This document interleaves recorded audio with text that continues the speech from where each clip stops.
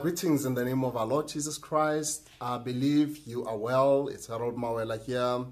I would like to welcome you this morning to our morning devotion. I believe you're still good and you're well wherever you are, and I'm praying for you that the hand of God will cover you, that the blood of Jesus Christ will cover you wherever you go, that God will surely meet every need that is there in your life.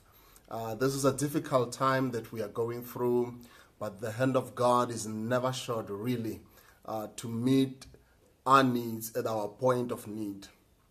I want us to share on this word this morning. Take him at his word. When we read John chapter 4, verse 50 to 51, it says, Jesus simply replied, "Go home, your son lives." The man believed the bare word that Jesus spoke and headed home. On his way back, his servants intercepted him and announced, "Your son lives."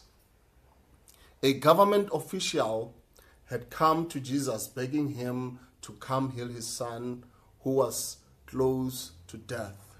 Jesus didn't pray or take a lot of time, but the matter of fact, he declared that the boy was healed and he should go home.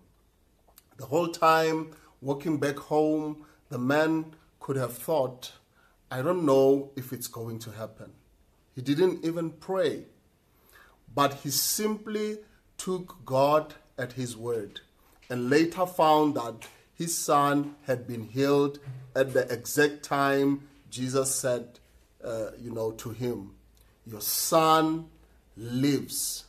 Like this man, there are promises God has spoken to you.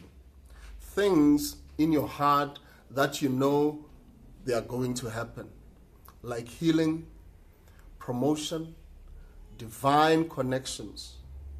Make a decision that you are not going to worry. You are not going to go around doubting, thinking it's never going to happen.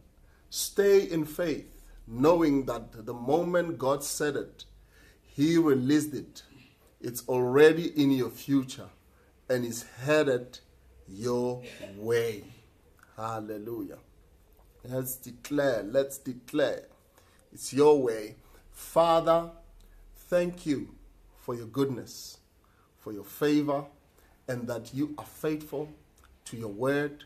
I take you at your word, and I believe that you have some unexpected deliveries coming my way.